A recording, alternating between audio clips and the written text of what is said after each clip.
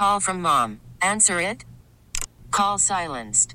Instacart knows nothing gets between you and the game. That's why they make ordering from your couch easy. Stock up today and get all your groceries for the week delivered in as fast as 30 minutes without missing a minute of the game. You have 47 new voicemails. Download the app to get free delivery on your first 3 orders while supplies last. Minimum $10 per order. Additional terms apply. Presented by T-Mobile, the official wireless partner of Odyssey Sports. With an awesome network and great savings, there's never been a better time to join T-Mobile. Visit your neighborhood store to make the switch today. Did this team need a laugher or what? Welcome on into the Phillies Today podcast. I'm your host, Dan Wilson, coming to you following a Phillies 15-3 win over the Miami Marlins, a series opener against the Miami Marlins down at Citizens Bank Park. And this is the type of game that the Phillies needed for so many ways. We will get into all the nuts and bolts. We will get into the Phillies just who apparently own Sandy Alcantara. We will get into a lineup change that Rob Thompson set up before the game and how that's going to work out, and guys who are off to an incredible start to the 2023 campaign. We will get into a guy who was honored before the game and got a ring, and why this game was so important, how the offense really showed itself in this game in a way that we haven't seen all year. I mean, 39% of the runs were scored in this game that the Phillies have scored all season. 15 runs in this game. They've scored a total in the entire 2023 season. They've scored 38 runs, and 15 of them came in this game tonight. I mean, just an absolutely incredible effort. The Phillies, like I said, apparently own Sandy Alcantara. He has a 3.94 ERA against the Phillies since the beginning of last season, a 2.08 ERA against everybody else. This is the reigning National League Cy Young Award winner. I'm not exactly sure what happens when this guy steps into Citizens Bank Park or even faces members of the Philadelphia Phillies in Miami, but this is the type of guy who is dominant, flat out dominant against other teams. And when you looked at the pitching matchup coming in this game, Matt Strahm versus Sandy Alcantara, no one, and I mean, I'm sure literally no one, assumed that this game would end 15-3, maybe in the Marlins' favor, but certainly not in the Phillies' favor. So, again, I think the takeaway from this game has to be the offense just desperately needed this. First of all, the bullpen, the Phillies are about to enter a stretch where they don't have an off day for like 3 weeks here. The bullpen certainly needed some help, especially after that gauntlet of a series. I call it a gauntlet of a series. I mean, they should have swept it, but the game where they blew it against the Reds on Sunday, and, they were tight games on Friday and Saturday that they needed, relief help to get through. And this was basically an off day for the bullpen. I mean, the only guys who came on in relief were McKinley Moore and Andrew Vasquez, not exactly your high-leverage relief guys. Good to get a guy like Alvarado a day off, a guy like Kimbrel a day off, a guy like Sir Anthony Dominguez who could desperately need some time off. They didn't even have to sniff taking the warm-up jacket off in this game Monday night. The Phillies, again, putting up 15 runs, just blowing the Marlins out of the water. So they tagged Sandy Alcantara himself. They chased him after 4 innings. He allowed 9 runs, and then they tacked on more on Devin Smeltzer, who's a local Voorhees native and grew up a huge Phillies fan. They didn't take it up. They didn't take it easy on that guy. He allows 6 runs total, 5 unearned. But this is a game where you chase the reigning Cy Young Award winner out of the game. Alec Boehm kills another mammoth home run. He looks amazing here to start the season. And has looked really amazing in the last couple of days. I mean, this was another titanic shot that if you're at Citizens Bank Park, it just rips one into the night. It's almost, reminiscent of Matt Stairs ripping one into the night during the 2008 NLCS. That guy's swing just looks so beautiful every time he connects. It's really textbook level through the ball. And when he hits it, he's lifting the ball a lot more than he used to. Really, really like what I'm seeing from him to start the year. Bryson Stott hit leadoff in this game. That's something that I wanted to get to as well.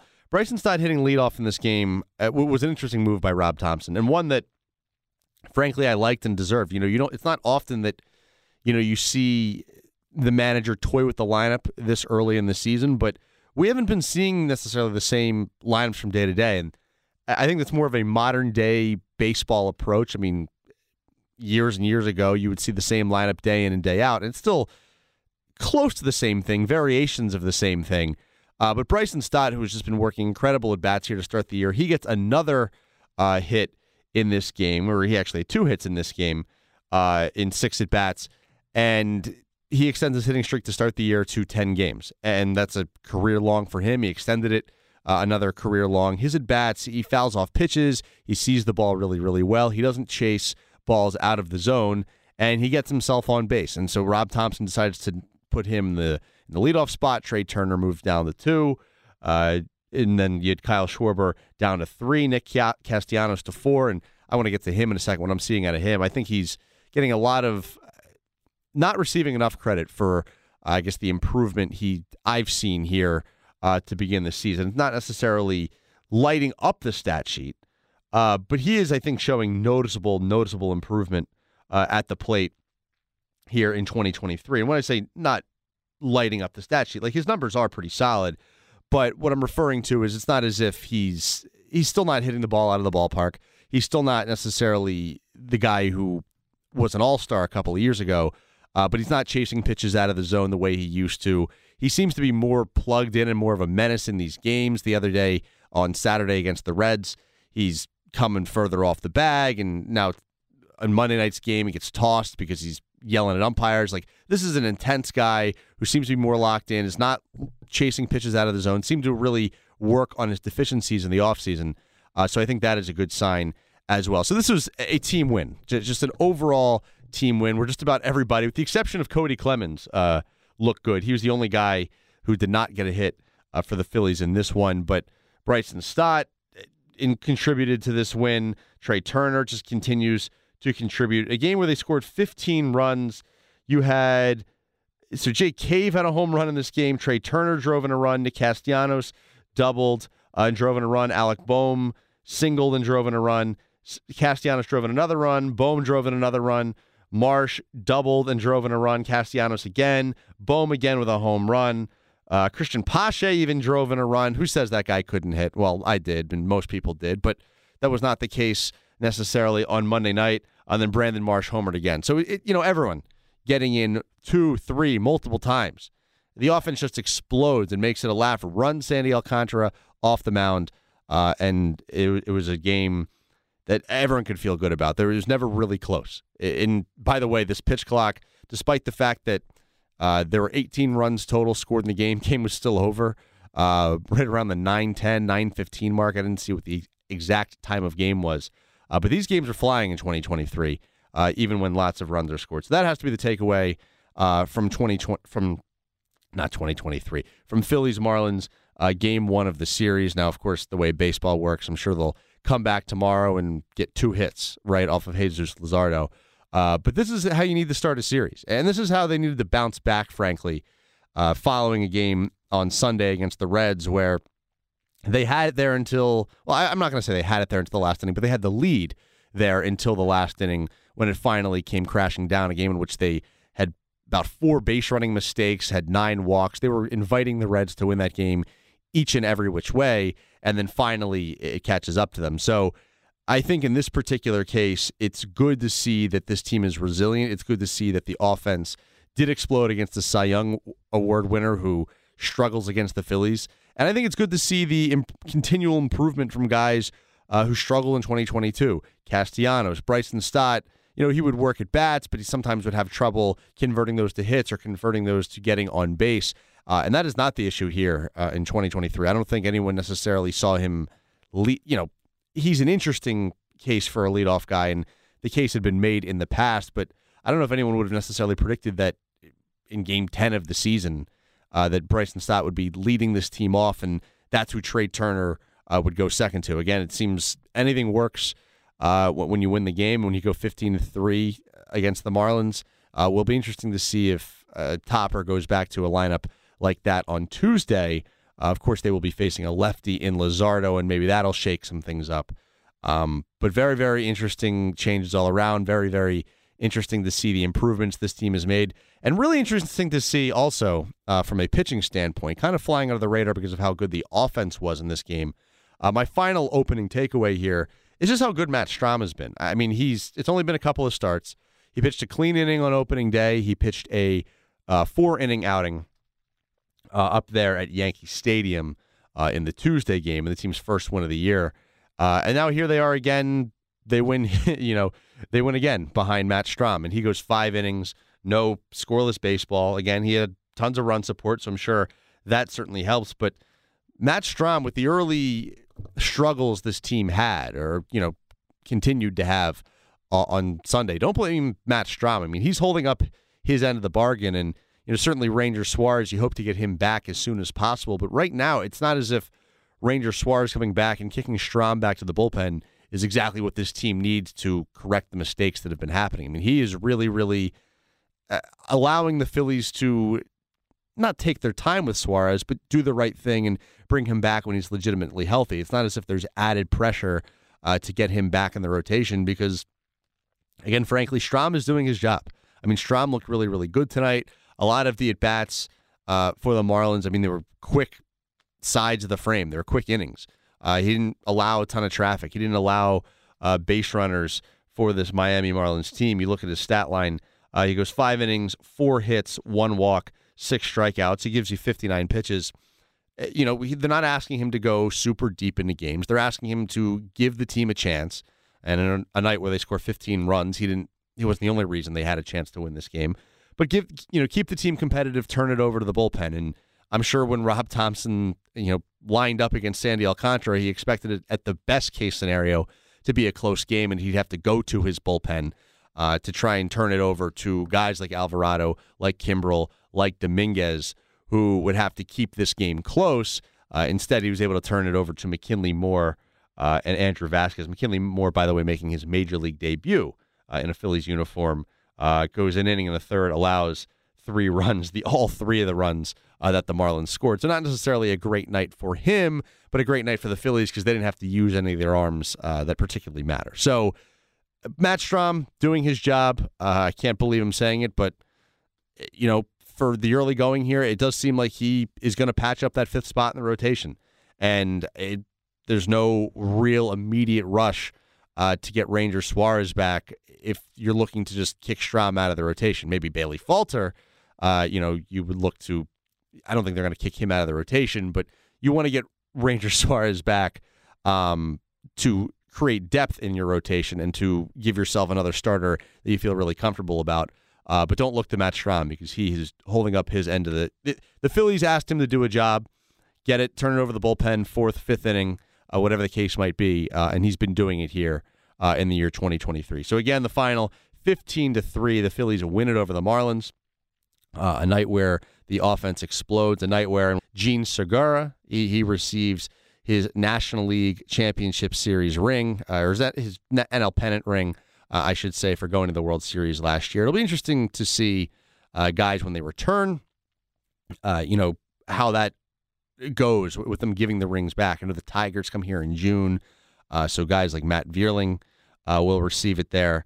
Matt Vierling and Nick Maton, I should say, will both receive it when they come in. Guys like Zach Eflin, where the Phillies only go to Tampa Bay this year. The Rays don't come here. I don't know what happens exactly there. Do they mail it to him? Do they bring it down and present it to him in person when the Phillies play the Rays? But there will be a number of guys, cycling through Citizens Bank Park this year to claim the ring for the magical season that was 2022. So I'm going to give some of my takeaways on Segura. I was down at the ballpark on Monday night, and he spoke to the media pregame, and I thought he gave some, really cool, honest answers about that, and as well as what's ahead in the final 2 games of this Phillies-Marlins series, and then, of course, as the team heads to Cincinnati this coming weekend. Again, you're listening to the Phillies Today podcast. I am Dan Wilson. Keep it right here for more Phillies Today. Welcome back into the Phillies Today podcast. I'm your host today, Dan Wilson. Again, recapping a Phillies 15-3 win over the Miami Marlins. We'll get into Game 2 of this series on the pitching matchup there and what to look for there as well in terms of a lineup construction from Rob Thompson. Again, Rob Thompson going with Bryson Stott in the leadoff spot in Game 1 of this series, but Jesus Luzardo, who will be the starter for the Miami Marlins in Game 2 of this series, is a lefty. Bryson Stott also, of course, a lefty.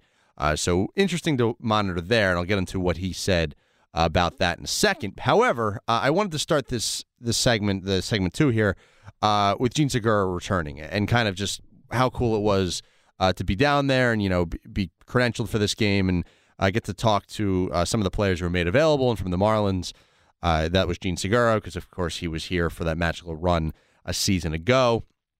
And he goes out there, he gets his ring from Middleton and Dave Dombrowski, but I would say, in my opinion, my takeaway was he was very, very happy to be back in Philadelphia, talk to the media from Philadelphia, just be on the field and, get back talking to the guys from the Phillies. I mean, he was asked a number of things in regards to how happy he is to be back, how he reacted when he saw Rhys Hoskins went down. He said he texted him. He still talks to a number of the guys. He was looking forward to during batting practice and throughout the game, talking to these guys throughout the series. And his face really lit up when he was asked about his favorite memories from last year and the way he was able to contribute. I mean, remember, this is a guy who, was setting, him and Real Muto were setting records among the leaders in Major League Baseball, literally the top two for regular season games played and never making the postseason. And then they both finally got a taste of that, a year ago. Real Muto having come from the Marlins, and now Segura heading to the Marlins. Of course, had a previous career, teams like the Brewers and the Arizona Diamondbacks. And he finally gets himself with the Phillies in his fourth and final season. He really opened up about the up and down road and relationship he had with the Phillies and with the fans. Of course, remember, he had a little bit of a back and forth with Joe Girardi during the COVID season. He once, didn't cause an injury, but, was the source. He hit a pop-up in San Diego, and Andrew McCutchen ended up getting injured as a result of him not running out the ball. And I mean, there were a number of issues with not hustling, things of that nature. But when push came to shove, when he was back at Citizens Bank Park on Monday night, this was following a team that went to the World Series and following a magical run for a Philadelphia Phillies team that no one will ever forget. And he was really just happy to be back. He said, again, he texted Rhys Hoskins. You can tell he's still close with a number of these players. You can tell that he really just enjoys himself on a baseball field. And he was also pretty open about the fact that someone asked him, where will last year rank? And he goes, look, you can't take those things for granted. I'm not positive, I'm paraphrasing, but that he's not positive he'll ever make it back to the postseason. I mean, who's to say whether he will or he won't? But that's kind of a bit of a tough mindset to have. I mean, you want a player, if you're the Marlins, you want your players to believe that you will contend for the postseason, contend for a championship while you're there. But Gene Segura, I guess, has been around long enough and keeping it real with the media in the dugout on Monday night that he's not sure if he'll ever make it back to the playoffs. He's not sure whether this kind of run will ever manifest itself again. He certainly will always remember last year, and he was grinning ear to ear just to be back. So I thought that was really, really cool. That Philadelphia will always hold a special place in Gene Segura's heart. He also mentioned that he was, he was not happy to leave, but content with leaving in the sense that he could kind of sense it coming. I mean, you could tell that he wasn't necessarily stunned that they were going to go out in free agency and, be a player for a guy like Trey Turner. Naturally, that would mean that Bryson Stott moves over to second base and Gene Segura is the odd man out. I mean, there was talk that he probably wouldn't come back, that a player who was well-liked and certainly helped and had some big playoff moments, for sure. That big hit in St. Louis comes to mind. That here's a guy who, while he'll always be loved, it's just the nature of the business, was going to be kind of pushed out of Philadelphia. And he knew it, and the team knew it, and a lot of the fans knew it. But certainly when he came back on Monday night, so good to see him early in the season and within the division that they were able to give him his ring. He got a very, very nice ovation going to the batter's box his first time through the order. Something interesting that I was thinking to myself and actually tweeted out while watching the game is they did stop the pitch clock for him to get an ovation. But in theory, I guess the pitch clock is supposed to be running. So is it possible that a player could ever get called for a violation, called for a strike, if they were receiving an ovation from the fans? Not the case at Citizens Bank Park. I doubt that anyone with a pulse would actually do that, but I guess it would be kind of funny if that were to happen, because that's the only way that there can be a slowing up process of the game at this point in the year 2023. Anyway, great to see Gene Segura back at Citizens Bank Park. He certainly was happy to be back. All the fans were happy to see that he was back, and that was a really, really cool moment. Now, looking ahead, coming up to Game 2 of this series, where the Phillies, again, the blueprint is there. They scored 15 runs, and Aaron Nola, who I say incredibly sarcastically, we always know the Phillies give run support for him. Aaron Nola, who has been known to, sometimes lose it later in his starts, but also when he has really, really good starts, the offense does not always show up behind him. He will go for Game 2 in this series. And Jesus Luzardo, who has had a couple of starts so far this season that have looked very, very good. First start of the year against the Mets on opening day.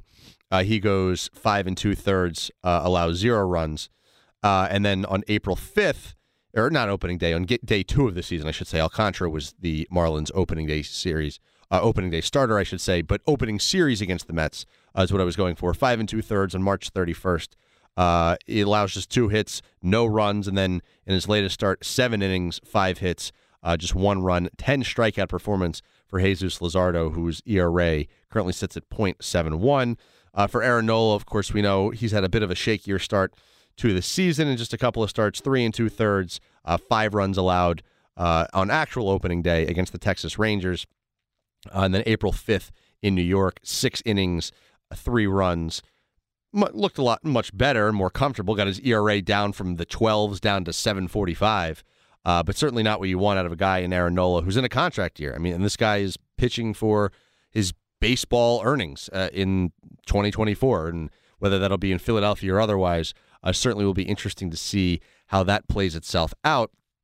But when we look at this pitching matchup, I think the number one thing to watch and that I'll be interested in seeing what happens with this lineup, and I mentioned it a little bit to begin the segment, and Rob Thompson was asked about it, kind of gave a non-answer, said we'd discuss it, but he kind of surprised some people by putting Bryson Stott in the leadoff spot in Monday's game. He's been working some really good at-bats. Again, I mentioned the 10-game hitting streak to start the season, which is a career high for him. I mean, Bryson Stott is playing here through 10 games, the best baseball that we've ever seen him play in a Phillies uniform. Again, a short period of time, but he really looks locked in right now. He's working some great at-bats.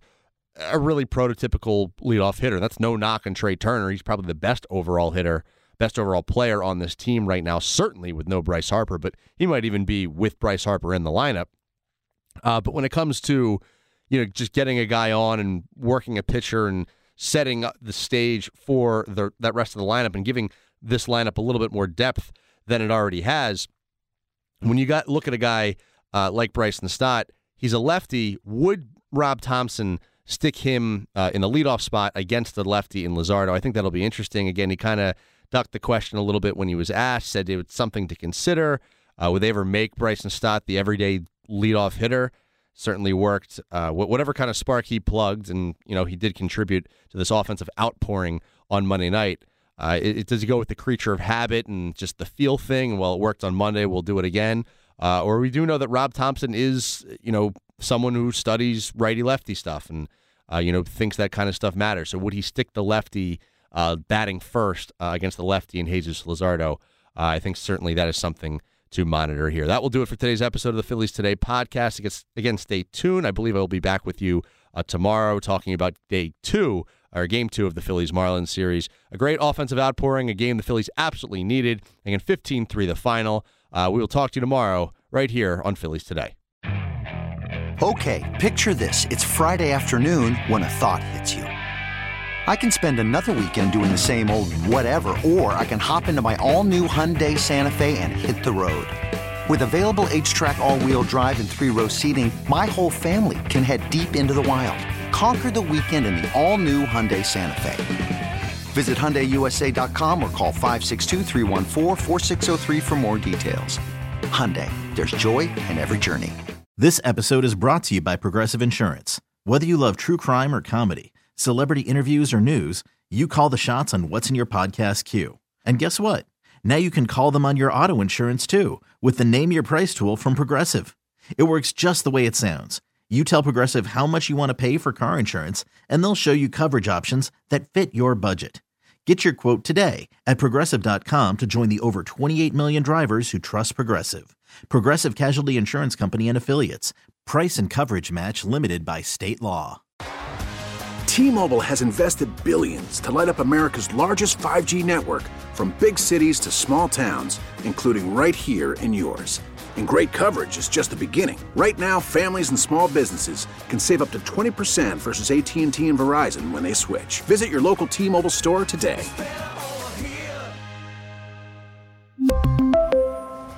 Plan savings with 3 lines of T-Mobile Essentials versus comparable available plans. Plan features and taxes and fees may vary.